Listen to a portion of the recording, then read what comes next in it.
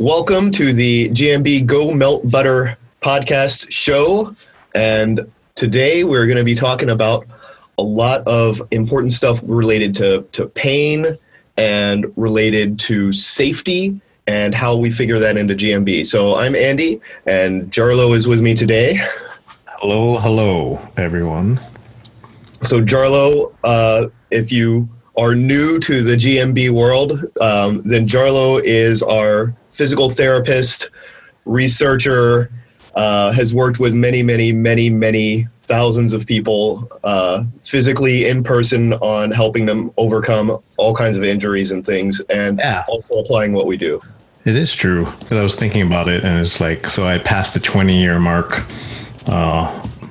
last year.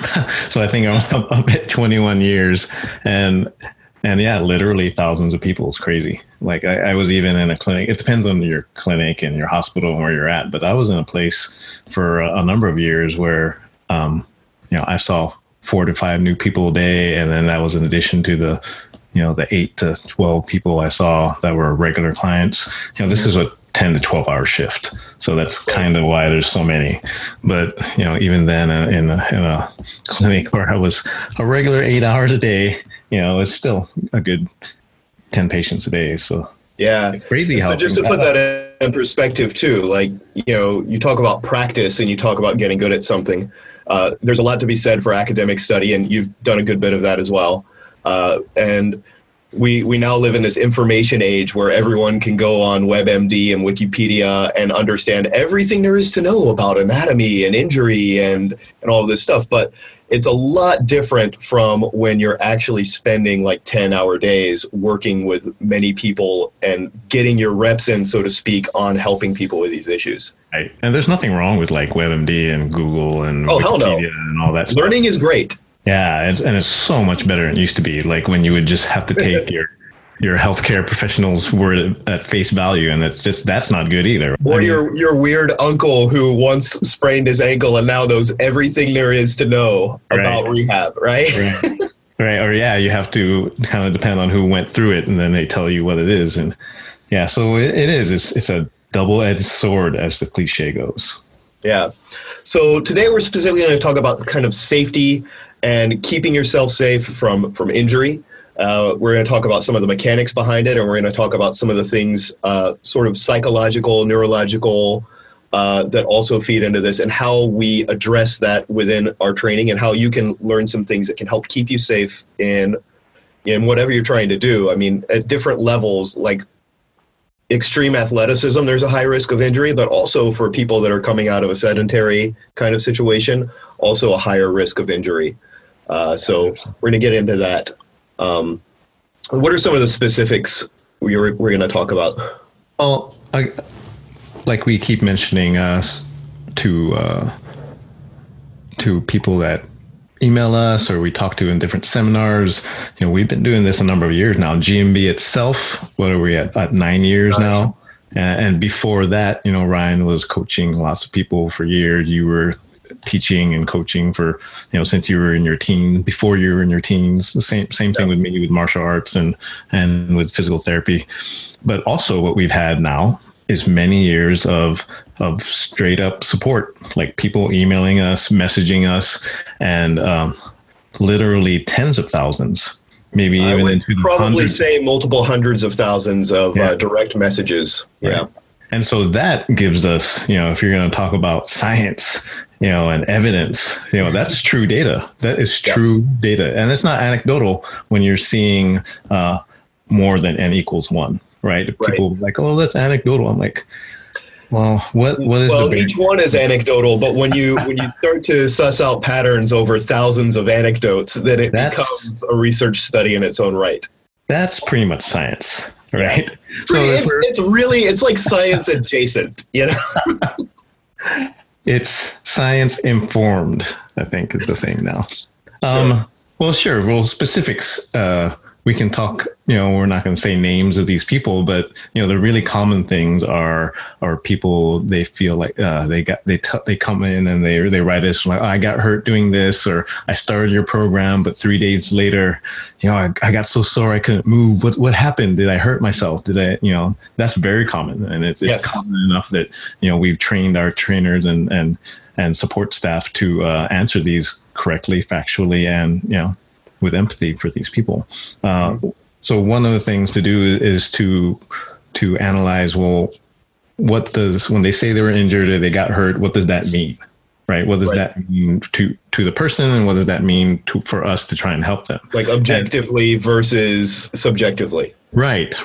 And so one of the things I think maybe we can start by talking about is the DOM, the delayed onset muscle soreness, the exercise soreness that everybody's aware of when they first start something new, or even, they do a little bit more than they're used to. So this, if we were to classify it in sort of this injury categorization, this is when it's overuse. So overuse is when your body, you're used to a certain level of activity, and then it's the weekend warrior thing. It's like when you're doing your stuff, you got a regular job, and then you go and you play a little bit of basketball, or you play a pickup game of basketball on Saturday, and you're doing good, you feel good, and then the next day you wake up and you're like, what truck?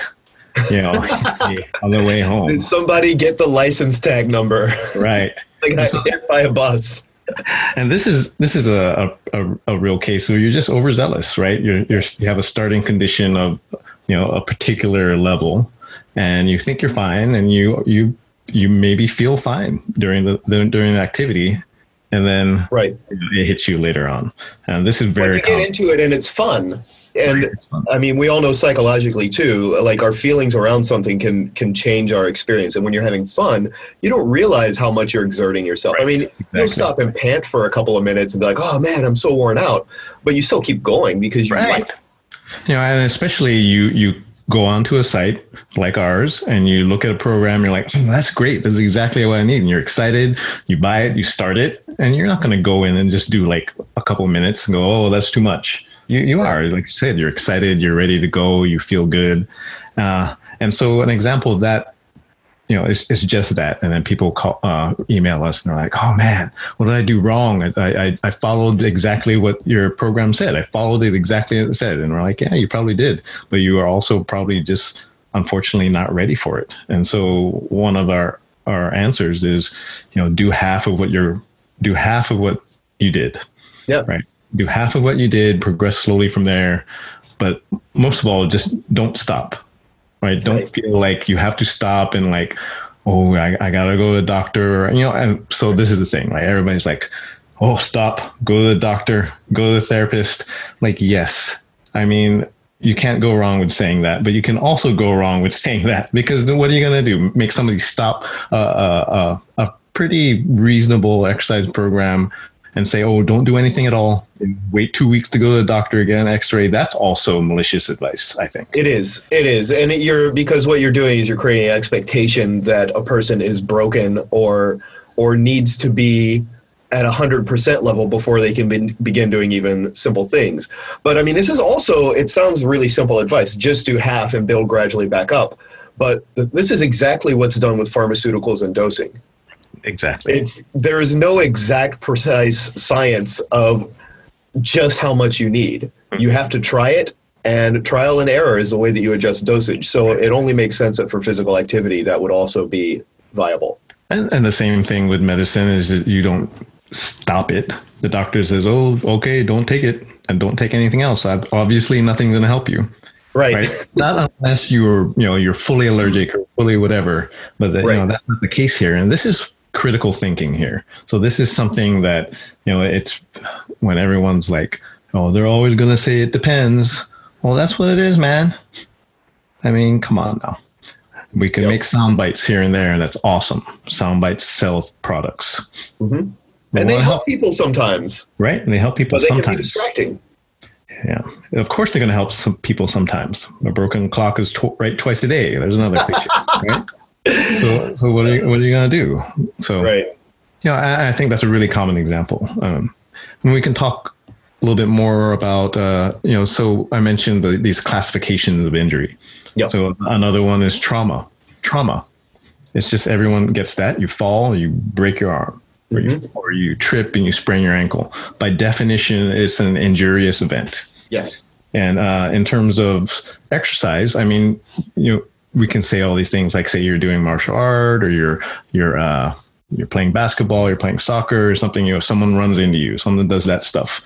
Of course, that's very, that's an example of trauma. But when we're talking about exercise and then solo exercise, like we're doing in our programs, it happens for a few reasons, right? Your body, you have a lack of control of the forces that are upon you, right? When you say you do a jump, or you even do a cartwheel or something like that, you have a lack of control there.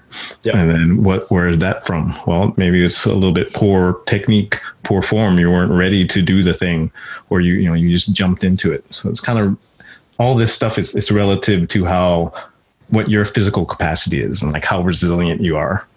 If you're really new to things. A good example is we do locomotion, right? We do the bear crawls, we do monkeys and all that stuff. And that's on your hands. Right. A lot of people aren't used to being on their hands. Most people are not.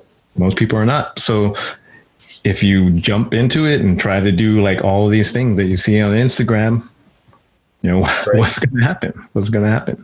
It's funny with that example too, because we have our wrist routine that is one of our most popular YouTube videos, and we get so many comments from people asking, this seems like a lot of work for a wrist prep. Is this really necessary? And I mean, it's not for most people for all the time, but especially for like handstands or locomotion work. Yes, absolutely. Right. Absolutely. Like, unless this is also, we get a whole volume of emails, but unless you're a mechanic, a car mechanic, unless you're a plumber, unless you're someone that really uses their I had a patient years and years ago. He was a farrier. He shoed horses. This guy's wrists and hands were stronger than stronger than any weightlifter. Crazy, right? Yeah, and so those also, that gets into your kind of third category you had, is repetitive stuff, because a lot of these things, they build up strengths, but at the same time, it's through doing the same things again and again and again. Right. And when this is a good distinction, I think, for everyone listening to understand and probably relate to themselves. So when we talked about overuse, which was like the kind of weekend warrior thing, weekend warrior is the overuse is activities that are beyond your current physical capacity to perform once. So you did too much at once.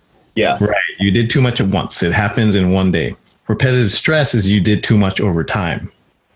Right. And so that's the distinction. You could probably do a thing once or twice, and then rest, and then come back to it a couple weeks later and you might be fine.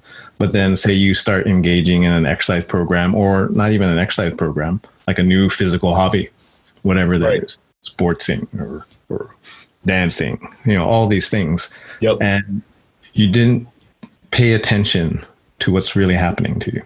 Yeah. You're like, oh, I feel fine. Oh, it's a little niggle there, right? There's a little tweak, but I'm fine. And it goes away after a couple hours. And so you do the same thing. And then the stuff adds up. So that's repetitive stress. And I'll also say that, we tend to come up with a lot of sports or physical activity related examples to these things, but it's just as true for other things. Think about if you've gone through your life, as most people do, doing normal stuff until you're like 35 and you take up guitar and you're holding this 7-pound hunk of wood and metal from a strap around your neck and holding up with your hand, trying to make these weird finger positions and create pressure with your fingers. And then your other arm, the elbow's working in ways that it's never had to before. And so it's just an example of when you go from zero to spending 15, 20 minutes up to an hour a day doing something that is different, and you do that continually, you do start to build, in this case, both novel stresses and repetitive stress that you aren't used to. Right. We're always walking a fine line between conditioning and repetitive stress. It's always, because I fully believe that you can condition yourself to do almost anything. But it is such a fine line. What's the risk reward of doing so for some of these? Exactly. Exactly. A really common thing, well, not a really common thing, but a thing that people can maybe relate to, either they went through it themselves or they know people, is the military boot camp thing. So the military boot camp, right? There is, well, I don't know. I have not personally done this. I have not personally done it. I don't know how it is now. I've heard stories and I've had patients. I actually worked in an Army hospital for one of my internships. But the whole thing is there is no grades to it. You are plopped in there. You're put a 40-pound pack on, and they're like, okay, you got to do 3 miles and come back, right? And people either do well, they lose weight, they gain strength, but there's also a very high percentage of people that just get hurt. Yeah, they just get hurt. And so what do you do with that, right? You can always say, well, look at this guy or look at this woman. She did fine. So obviously the program is fine. This guy or this other person that didn't do well, he's just weak. Right. He's just weak, right?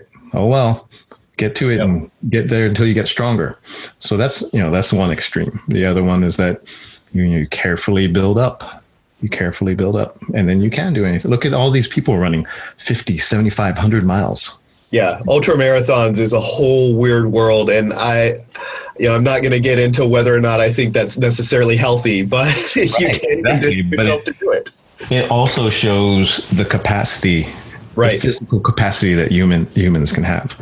Yeah, there's humans walking around that can deadlift 1,000 pounds. I think there's about 6 of these guys now. I was watching it. Yeah, I think there's a half dozen people in the world that we know of, right? There might be other people. Might be more. That can literally lift half a ton. Just pick up 1,000 pounds from the floor. Yeah, unreal, right? And then you have on the other spectrum, you have a person that can run 100 miles. Yep. It's unbelievable what we can do. We are both very capable and very fragile. That's the human condition. Yeah. So let's talk about trying to optimize for the capabilities while avoiding the risks of fragility. Yeah, and that's basically what it is. That's the holy grail, isn't it? That's why everybody wants to train, and that's it's wonderful now. Like when we talk about functional training and working with our bodies and doing all these things, these are all relatively new things in modern culture.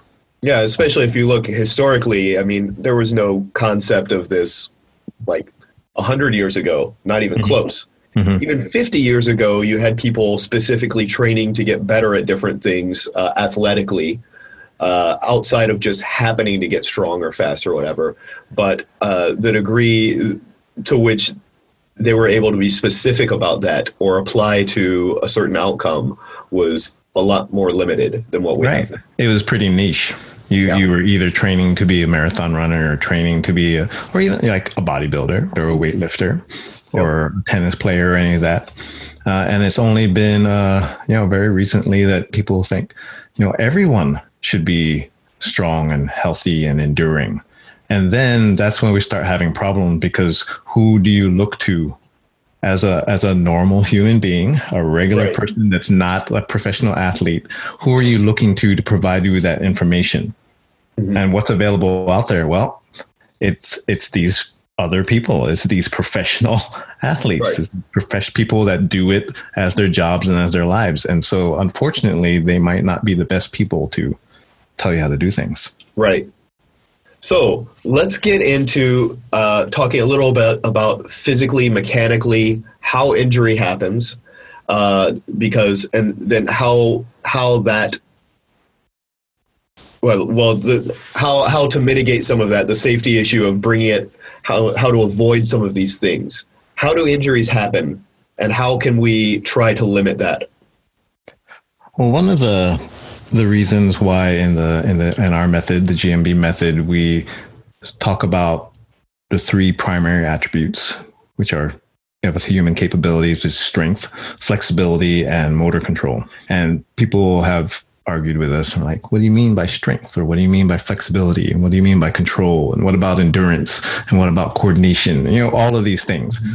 Well, these 3 things, first of all, they're pretty intuitive. And it's not that we're saying, strength has to be speed strength or strength endurance or absolute maximum strength or all of these things. If you're walking around, right? And you're walking around and you try to lift something like some groceries, while on the other hand, you're trying to make sure your kid doesn't run to the street. That's strength. Right. Right. That's strength. If you're trying to, I love this one, like fix your toilet or go under the sink, you got to be flexible enough to do that. And control, motor control is this kind of fancy word. And everybody's like, oh, you got to do all these things. You got to have balls flying at your face and you got to kind of, move yourself around it and all these things that I see now. Yeah, that's true. But really, it's, can you balance yourself while you're picking something up off the shelf? Can you do something while also looking around to make sure you're safe? These are controls. Can you walk around the living room strewn with toys and other hazards without tripping over something? Absolutely. These are the real things. And, the more people try to kind of critique it and drill down into it, and that's what I mean by who are you listening to? Who are you listening to, and what are their motivations and what are their things for their definitions? And there's not saying there's anything wrong with it, but there's a difference between someone who's competing in the CrossFit Games. Man, these guys and women are amazing.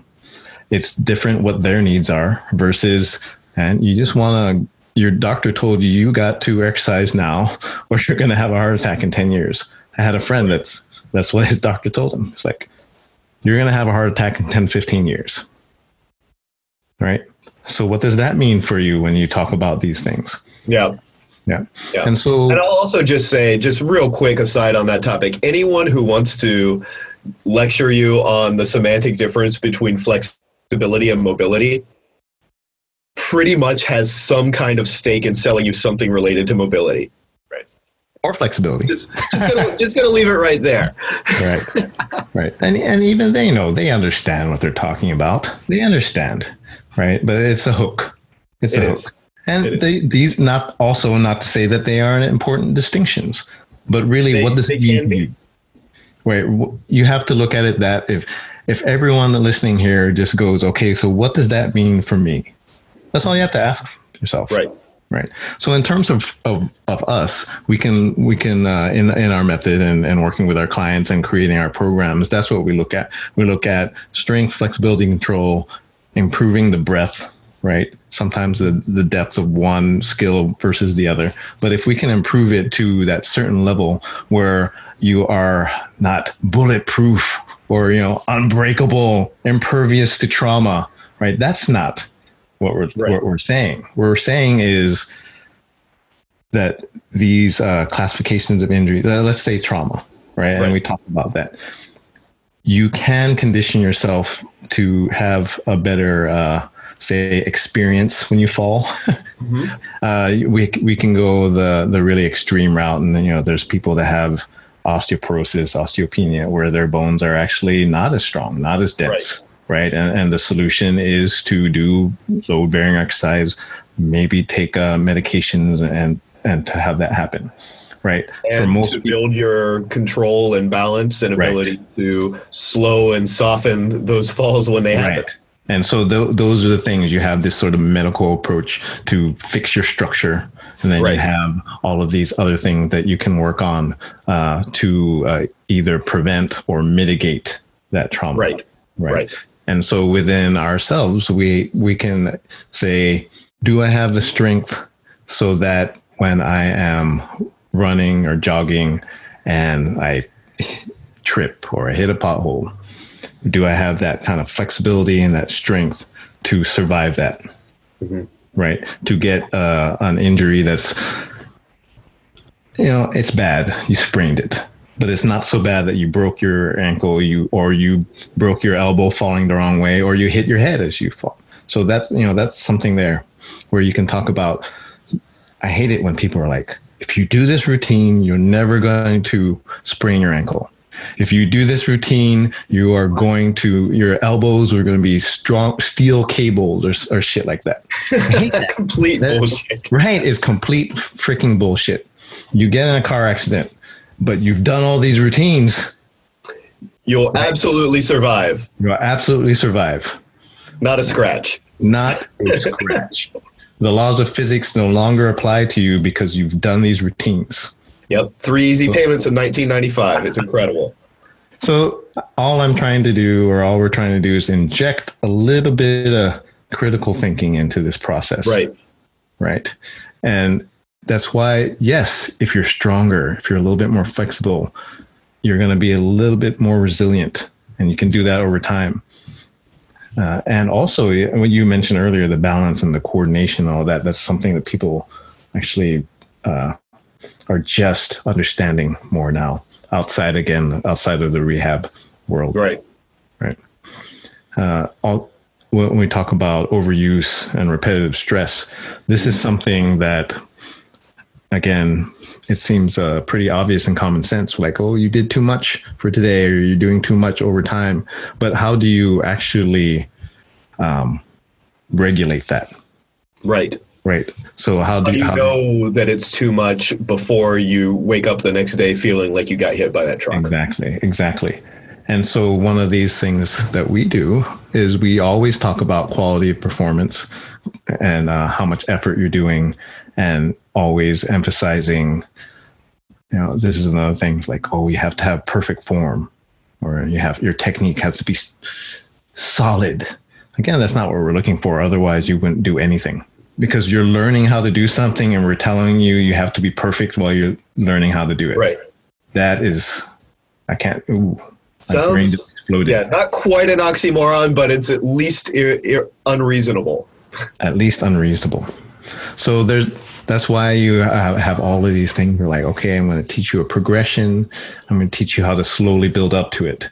And that's the awesome thing now about like the internet and social media and all these things, because you see all of these dozens of progression, dozens of scaling down or scaling up a movement. Right. And that's super important. Of course. But it's also how you approach that particular movement. It's also how you think about it and how you judge yourself doing it. So it could be, right. It could be that like, oh, I'm doing the simplest version of whatever movement is out there. I've looked it up. I've looked at the progression, and the first YouTube video I saw has this thing. And that's awesome.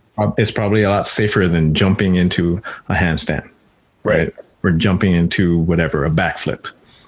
But what does it really mean to do that movement? What is the quality? How are you judging the quality of that movement? Mm-hmm. Right. And so with us, we talk about that, rating of performance, rating your quality. And I think that, to give a non-exercise idea of this too. I mean, we tend to think that these progressions they come from some master coach who obviously knows everything, and that this is the one set in stone way to do it.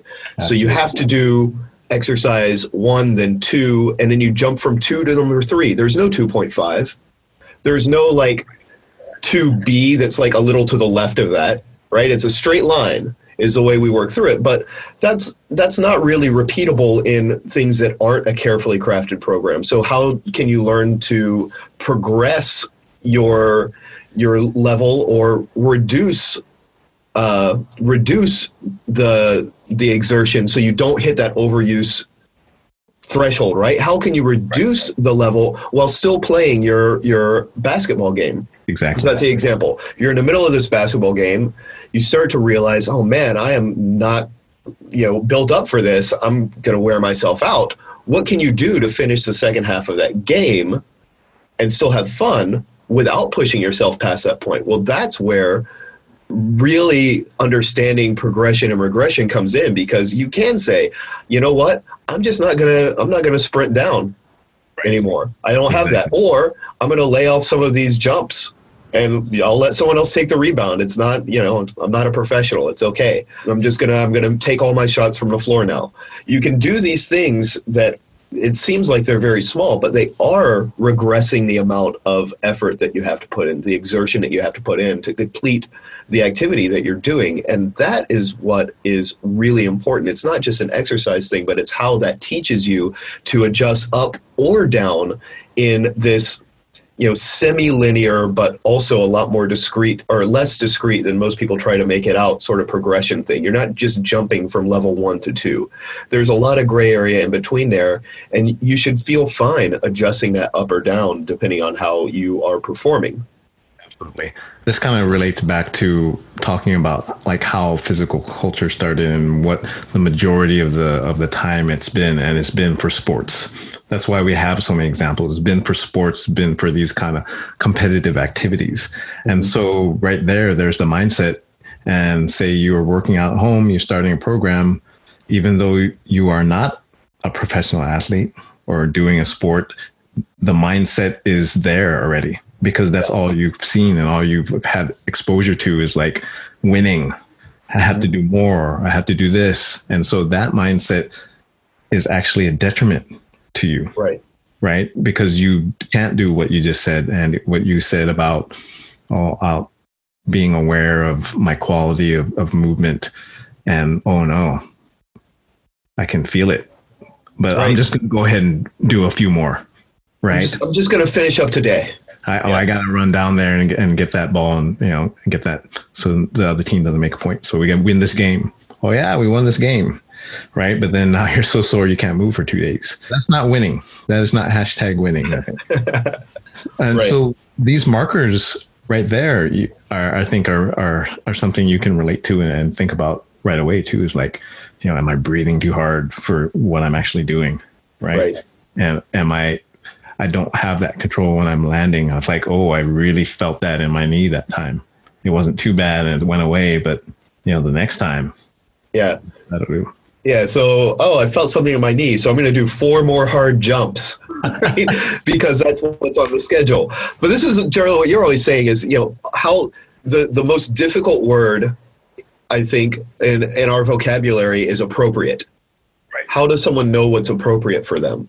And it goes back to what you're saying about just cutting the volume in half and building back up slowly. But it's really hard when you think the program tells you one thing, or you're supposed to be able to do something. Right, exactly. To cut back and say, I feel like this is the right level for me, and I'm not ready to go the full reps or the full time or as hard as I would like. Right. And that's why in our programs, we either have this repetition and set range where we're like, okay, we put 2 to 5 sets of 6 reps to 12, and people are like, so which one do I do? Right? Which one do I do? Why is there a range? Right? Why aren't you telling me 3 sets of 6, right? Or 4 sets of 2? Why aren't you telling me that? You don't know. Right. And actually, you don't know until the day it happens, and then that could actually change. That's real mindful thinking. Yes. Right. And that's why it takes a little bit more time, but it's also a much more valuable use of your time than, oh, look, this spreadsheet tells me I should be able to do 67.5% of this repetition maximum right now. Right. And so we have in our programs, we have these ratings of quality, ratings of ease. And instead of having, you could do it from 1 to 10 or 1 to 5, 5 being the best. But then that's when we started talking about it in a little bit more, descriptive way. Mm-hmm. We're snappy, we're solid, right. And then in terms of exertion, how hard was it? And not like we don't want you to work out hard or train hard. You should when you're capable of it. But if you're hitting 10 hard and you're just dying every time, every exercise, that's not right. And ultimately, what's the goal? Do you want to be able to do, say, for example, 10 reps, and it took literally everything out of you? Right. Is that better than you do 10 reps and you could probably do 10 more? Which one is better? The second one is clearly better. So why do we value this all-out effort? You need to put in effort to get to the point where it's easy. Right. But the goal is still for it to be easy. And that's the nuance of it, because you should value hard work. You should value hard, consistent effort over time. That's the formula for success. Yes. But look at that overtime variable. The hardest you can work out right now. Yes, that's great and good for you. And it probably gave you a little bit of good mental strength, but you can't do it tomorrow. You can't do it next week. Mm-hmm. Worse. And this has happened to people. You can't do it for another month or 2. You are not better. No, you did not win that workout. Right. Cool. So I think this starts to get us into the psychology of things. Oh, yeah. Yeah. Everything is psychology, though, right? Sure. Everything is your brains. We are just jelly wrapped in a meat. And just for context, Jarlo believes in the simulation theory and is actively counting down to the singularity. So oh yeah, this is the culture bubble that he's living in when he says this. I am just waiting so that I can upload my consciousness into whatever bioform. Massive AI. Right. I can't wait. But, well, so that's what we mean by everything is psychology. And that's what it is, though.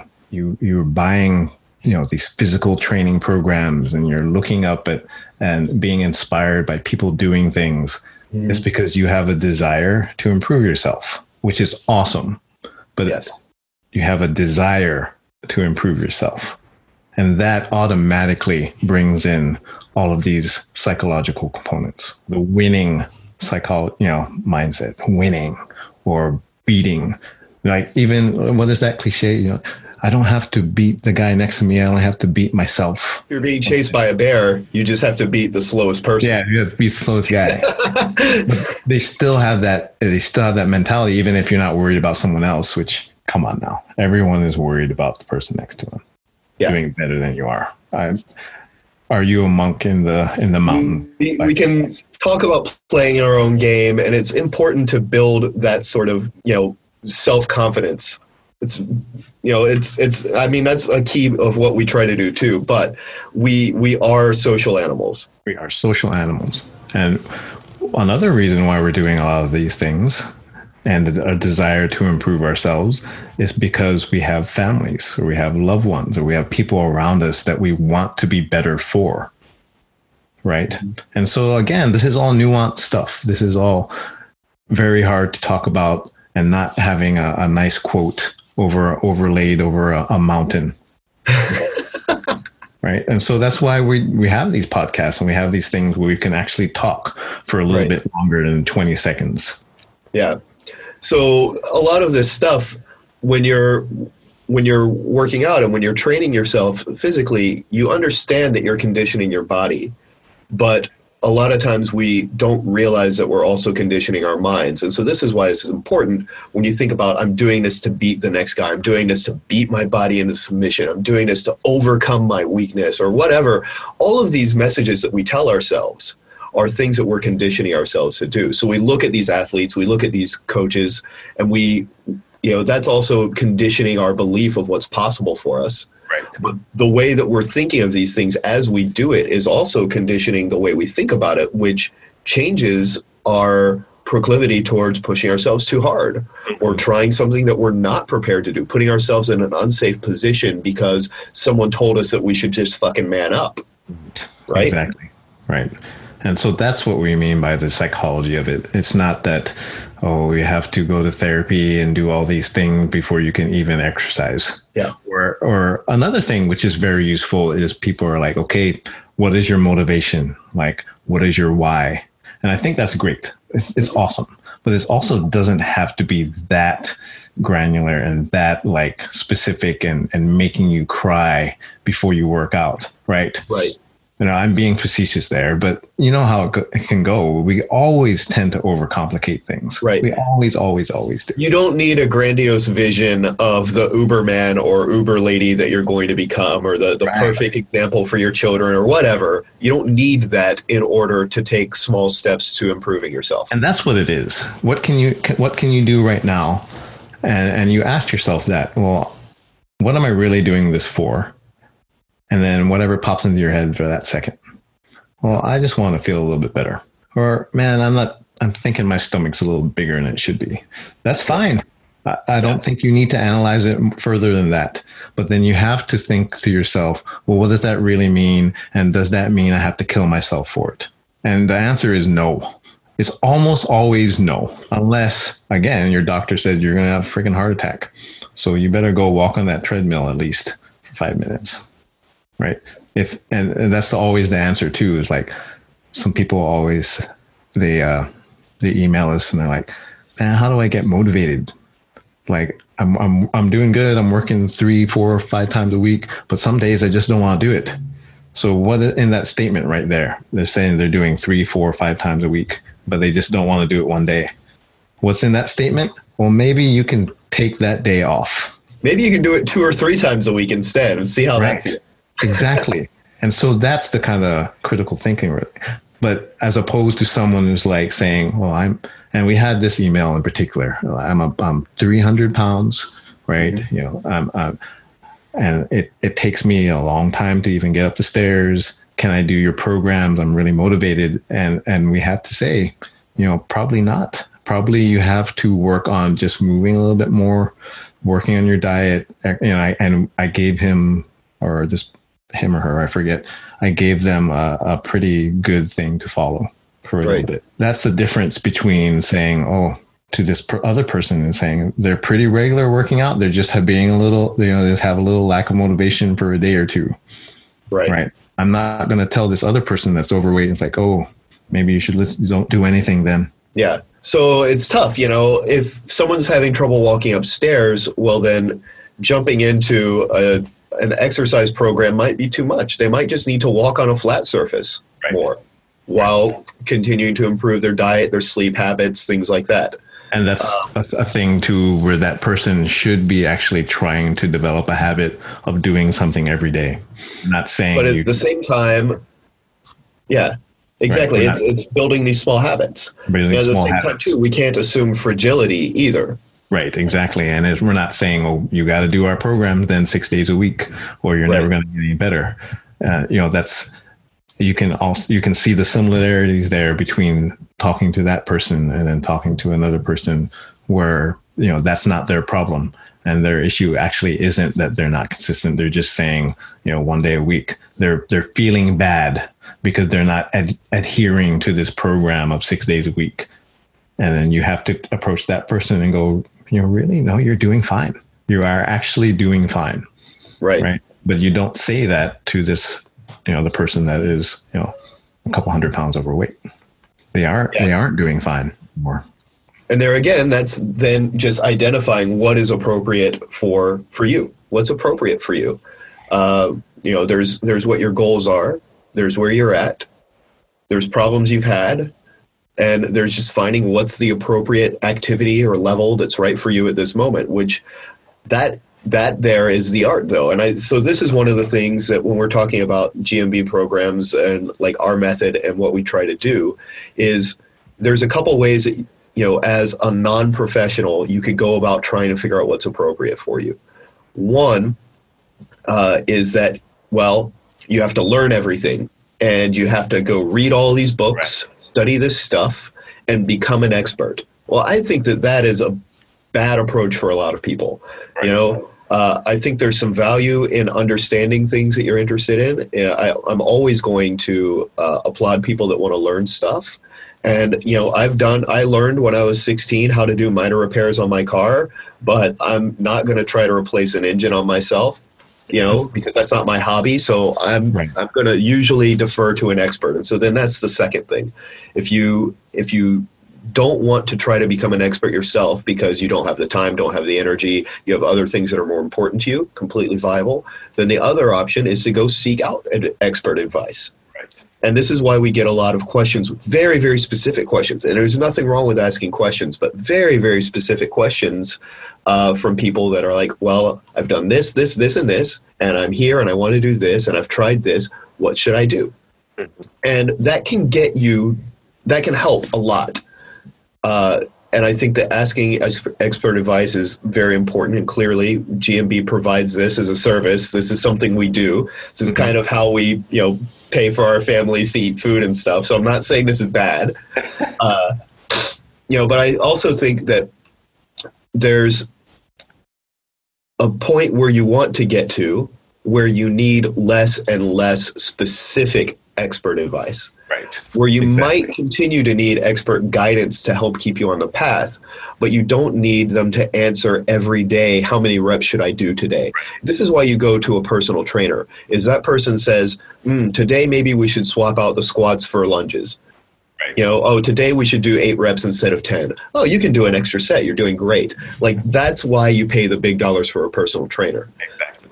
But then there's a point at which, over time, you need less and less specificity from an expert. And this, I think, is one of the things that we try to do in GMB, since we have this education background. We're teachers, is we're trying to teach you to be able to understand that you don't need to be an expert to know what level is appropriate for you. How do you find appropriate? Right. And this is why we focus on practicing, you know, rating your quality, rating how easy it is for you to be mindful and be aware of how you feel and how you're performing as you do this stuff, so that you can learn. This is the third kind of approach to figuring out what's appropriate, is to learn yourself well enough that you can kind of suss it out as you're getting there. And I think you made a very important distinction there, and it's over time. You actually have to practice to be able to do this. You cannot be expected, you know, some people can maybe, but again, most people can't be expected to know this immediately as you start doing things. Some people will pick it up faster than others, but usually that means that they've learned it in another context. It doesn't mean that they just get it. So don't compare yourself to somebody that gets things faster than you. They've learned this in another context, but still, it takes you the amount of time it takes you to learn these skills, and it is a skill that you have to develop. And that's the mindset that, if we're going back to sort of this kind of psychological thing, but that's what it is, the mindset of learning, growth mindset, and the mindset that everything is a practice. Right. We've delineated our method. We have, you know, preparing yourself for training. We have the practice, the training practice. We have pushing yourself in training, and we have the play part. And so this is kind of going back to what the converse of what you're saying is, you have other people out there going, well, just move. All you have to do is move, man. Just play and just let your body do what it needs to do, and then you have it inside you. Wow, that would be great. Just move, man. Just play. So that's the opposite of having someone just teach you how to do things, or telling you got to do this reps and this exercise. Now you have the complete opposite of, just have some open space and move your shoulders, and, you know, where does your body want to take you? I don't know. That's a little. Most people don't know what to do with open space, and if they, you know, where does my body want to take me? Usually to the couch, man. Right. And I'm saying this as someone that's done martial arts for 35 years. My body wants to take me to the damn sofa. Exactly. So again, these are really like, right. This is always how you can make an argument. You just find the extremes, right? But there are actually people saying that. We're not making this up. It's not a straw man. You just go ahead and Google it. Just Google "just move, man," and see who comes up. Yep. So that's why it's funny, because we have in our method, we have our very specific definition for what we want. And a few years ago, we made public our specific definition of play. Our definition of play is an exploration within your capacities, within your capabilities. It's something that what you do when we say explore and play is not something new. It's not something new. How can you play? How can you do things when it's physically totally new to your body?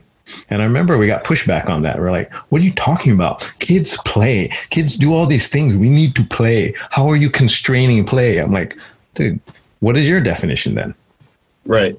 Right. And when they say it, it was so loose, so ill-defined that it's meaningless. It's not a definition. It's not. Yeah. The thing is we want to define play within a context that makes sense, so that we can say, yeah, just play with this movement a little bit. Right? That's useful to people that are working on something. Right. And then going back to our topic of safety and injury. Mm-hmm. How does that fit in there? Well, of course, when are you getting hurt? When is a person getting hurt? When they're trying to do things physically. When they're going beyond their capabilities. Hold my beer. I got this. So if you're telling me that's play, well, man, that's terrible. That is straight up bad. So we've covered a lot of ground on this, as we are wont to do. We've talked about... Yeah. Yeah. So we've talked about specific kinds of injuries that are very common, and sort of how we'd like to develop, the capabilities and attributes physically that can help you avoid these things, and also like the art of knowing what is appropriate, how to sort of know where you're at, and that's a skill that takes practice. We've talked about the psychology of training to avoid this stuff, and how your psychology can predispose you to injury if you're not careful too.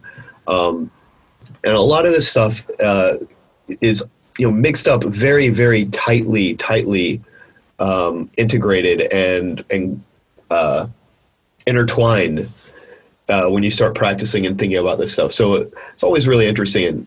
And what would you say, maybe, Jarlo, most important thing in terms of physical training for people that are following some sort of program? Let's just go on and assume GMB clients, because hell, they're nice people. What is the most important thing for them safety-wise? I think the most important thing safety-wise is to realize fully and genuinely what your current condition is and what goal that you have set for yourself. And what is that area in between that level of where you're at and the area of what you want. And if it's very wide, if that area is very big, you're going to have to be more patient with yourself. And I think that patience is a big part. The injury of trauma and overuse and repetitive stress, I think being impatient is a very common factor in between all of those things. And being impatient implies a lot of things because you have that mindset, I got to push yourself, or I got to do this, or I really want to lose those 20 pounds, and then that means I got to do this now. And really, you don't have to do it now. We have a lot of time. Hopefully, we all have a lot of time to get to where we want to be. Cool. Thank you. Well, that is going to wrap this one up, and we will chat more later. Thanks for listening. Thank you.